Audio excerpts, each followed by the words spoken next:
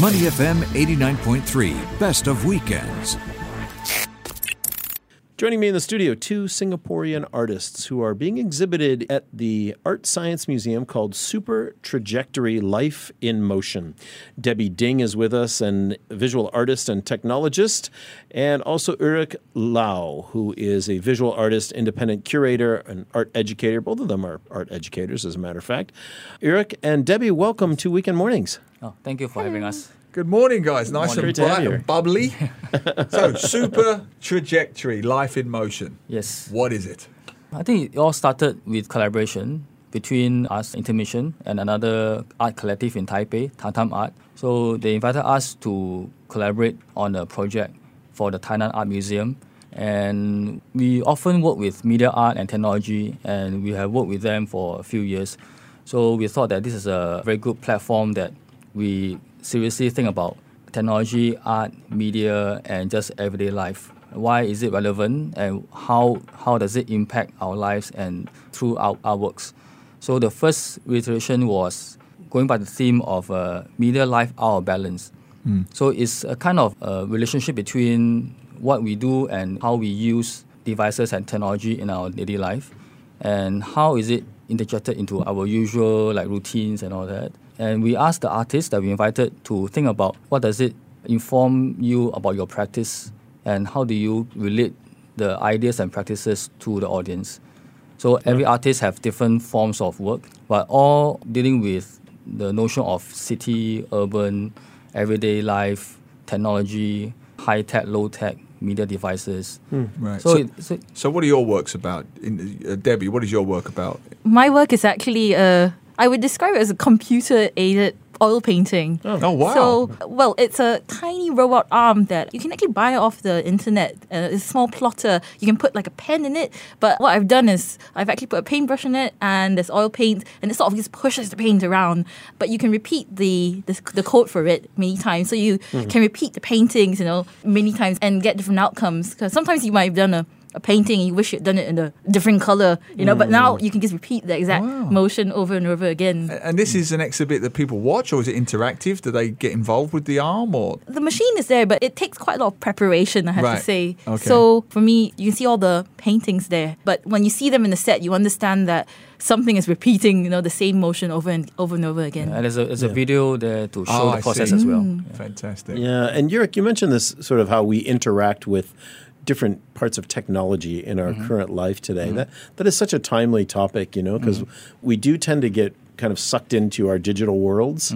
And does this in some way bring us back to a more physical world for us? Yeah, I'm sure I think for me and what we observe as artists and curators, that we are already immersed in all this technology, but actually it enhances our communication, it enhances our daily use of work or play. So it may become more immersive now, and we will not even realize it that we are using technology all the time. Only when you take away your smartphone, then you realize, I cannot function today. I need my phone for work, for communication, for work and play. Most of the artists here are Singaporean, I noticed. A few, some from Taiwan and some other places as well, right? In Art Science Museum now, we have 7 from Singapore and 3 from Taiwan. Yeah.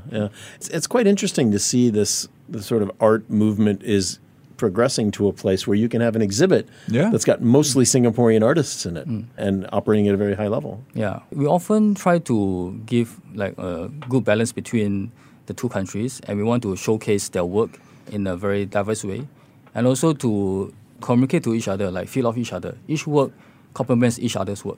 Yeah, you say you have a close relationship with Taiwanese artists because you say there's a vibrant visual art scene there. Yes. How is that scene in Singapore? How is it changing or growing?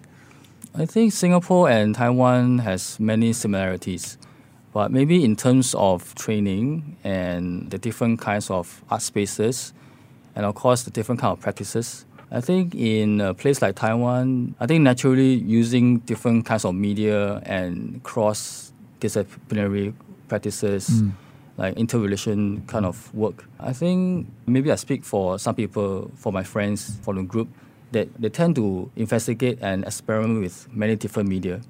So it can be quite natural that they go into technology and media works. which is part of their research as well. Yeah. What does being a visual artist mean to you, Debbie? How is it different from more traditional art? Well, I've never actually studied art. I began as a writer and I also worked as a designer and developer, I guess. So my background is kind of, I choose to make art. I always say I use design process, or technology to produce the work. But what I make is art. I mean, a lot about art is also showing that gap between, what you see and what you really know about a thing, So for me, I prefer to describe what I make, the experiments that I make as art, because they're also about getting people to see, also the process, of producing something visual and having to interpret from it. This exhibition is a collaboration between the Art Science Museum, Tam Tam Art, Intermission, and the Tainan Art Museum. Now, Yes. Tainan is the one that's in Taipei, is that correct? In Tainan City itself. Tainan City, Yeah. sorry. And how did this kind of come together, all of these, different organizations, these different places to exhibit come together? Firstly, actually it started very personally. Like we work with the artists and curators on a professional and personal level. And we know them for quite a few years. You say we, you're talking about Intermission, that's the your arts artists, group, right? yes, Yeah. and the Taipei curators. So I think we extend this kind of collaboration to the institutions, with the Art Science Museum and Tainan Art Museum. And I think it's quite often that we collaborate a lot. We work on the same project, and we tend to have exchanges, whether it's in exhibition or conferences or even workshops. So it's quite a natural progression for us. What do you hope the audience learns by seeing this interplay between the Taiwanese art scene and the Singaporean artists that are exhibiting? Mainly, we hope the audience will come to understand contemporary art more, or maybe in this example, more about media art and technology in art, just to look at them as just artworks and not to separate technology art is one and the rest of the art is the other one. That's very interesting, isn't it? Because there's a little bit of snobbery still between technology art that uses new mediums versus the traditional, art, paint on canvas, that kind of thing. Well, Obviously, we don't agree with that, but I'm just saying, how do you overcome that? Yeah, we often have this kind of question given to us. But I think that even my training, I started as a painter. Then I start to learn about video, photography, digital art, and different kind of media. So it's quite a natural progression to that phase. But I think Is that generational? Because no, you guys no, are Debbie is you guys jumping are in younger. here. I was going to say, Yeah. I've never done painting or traditional arts. And often people ask me, you're an artist. What do you do painting? I actually never did anything. For me, everything was digital.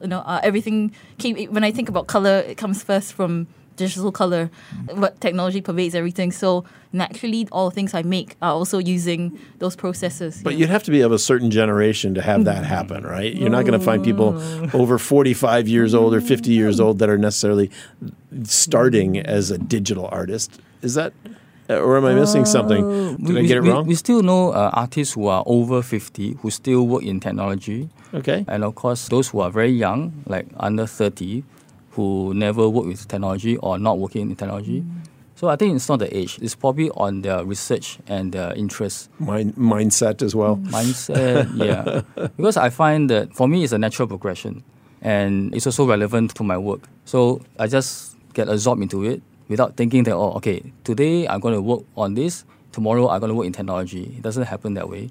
It's more of many years of research and work that come to this stage. I guess for me, right, I often think of these different visual technologies over the years as well. Like in the past, people, the traditional fields like painting, photography, and then things move on. For example, the other mediums I was interested in the past were holography, which nobody sees anymore, but they're kind of obsolete, but also futuristic. So, and I'm always thinking what are the next ways that you would see something visual. So it's kind of thinking what mediums you would get in the future. Yeah, I would add that we are always informed by both traditional and today's technology. Yeah. It doesn't separate. No. Yeah. Art is art. The medium changes, but art remains. Just the medium changes. So on that point, sell it to us, each of you. Why should we come down to the Art Science Museum to see your wonderful exhibition? What would you recommend?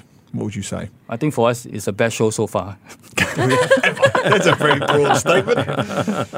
I think always the machine or the technology is just an extension of the artist, I mean, sometimes people, separate it out a bit, but, even like things like coding, I always think there can be a creative dimension to it, when you code something and you maybe make a process for making something, for me, I think a lot of it is still a kind of creative work, even coding. We have a lot of captains of industry that listen to Money FM that hopefully are listening now. And as they're listening to you, Debbie Ding and Ulrich Lau, how can people with money or access to money support Singaporean artists, support the art scene here? Everyone talks about we need to be a more creative culture and we need to encourage arts and sports and music. How could people that are listening to this put their money where their mouth is? I find I think many years we have been looking at this issue, but I think what the art scene would need is to have a very good practice and research center or some form of research capability that can enhance the artist's work. It doesn't really need to produce into an exhibition. I think exhibition or symposium, those are presentations, those are the results. But the ongoing work, we need some form of structure or even support system that can allow artists to just play and experiment and research. How about underwriting programs at LaSalle or SOTA or, maybe corporate sponsorship of certain things, obviously galleries and exhibitions as well? I think it's also about getting people to see the art as well. Come down and see the art for yourself. Maybe people also need exposure, especially maybe with media art, because maybe people haven't been exposed to it as an art form. I mean, even things like sound art, people may not know that you can have that as a thing. So it's also getting people to see it so that they understand it and hopefully may support it or collect, even art in interesting formats. That's the best answer because it's the simplest and most profound. Why did I become a writer? Because I read other people's writing. If I didn't read books, I wouldn't want to write books. And if people don't see art, they won't want to become an artist, which brings us nicely back full circle. Get down to the Art Science Museum to see it. And I'm assuming it's something you would recommend for the whole family. Yes. Definitely, yes. So the show is Super Trajectory, Life in Motion until 8th of March at the Art Science Museum. It is free, so there is no excuse not to go down there. And the showcase shines a spotlight on new media works from artworks from Taiwan and Singapore. It should be fascinating. I can't wait to get down there and take my family down. Debbie Ding and Ulrich Lau, thank you so much for being with us this morning on Weekend Mornings on Money FM. Thank you. Thank you. To listen to more great interviews, download our podcasts at moneyfm893.sg or download the SPH radio app available on Google Play or the App Store.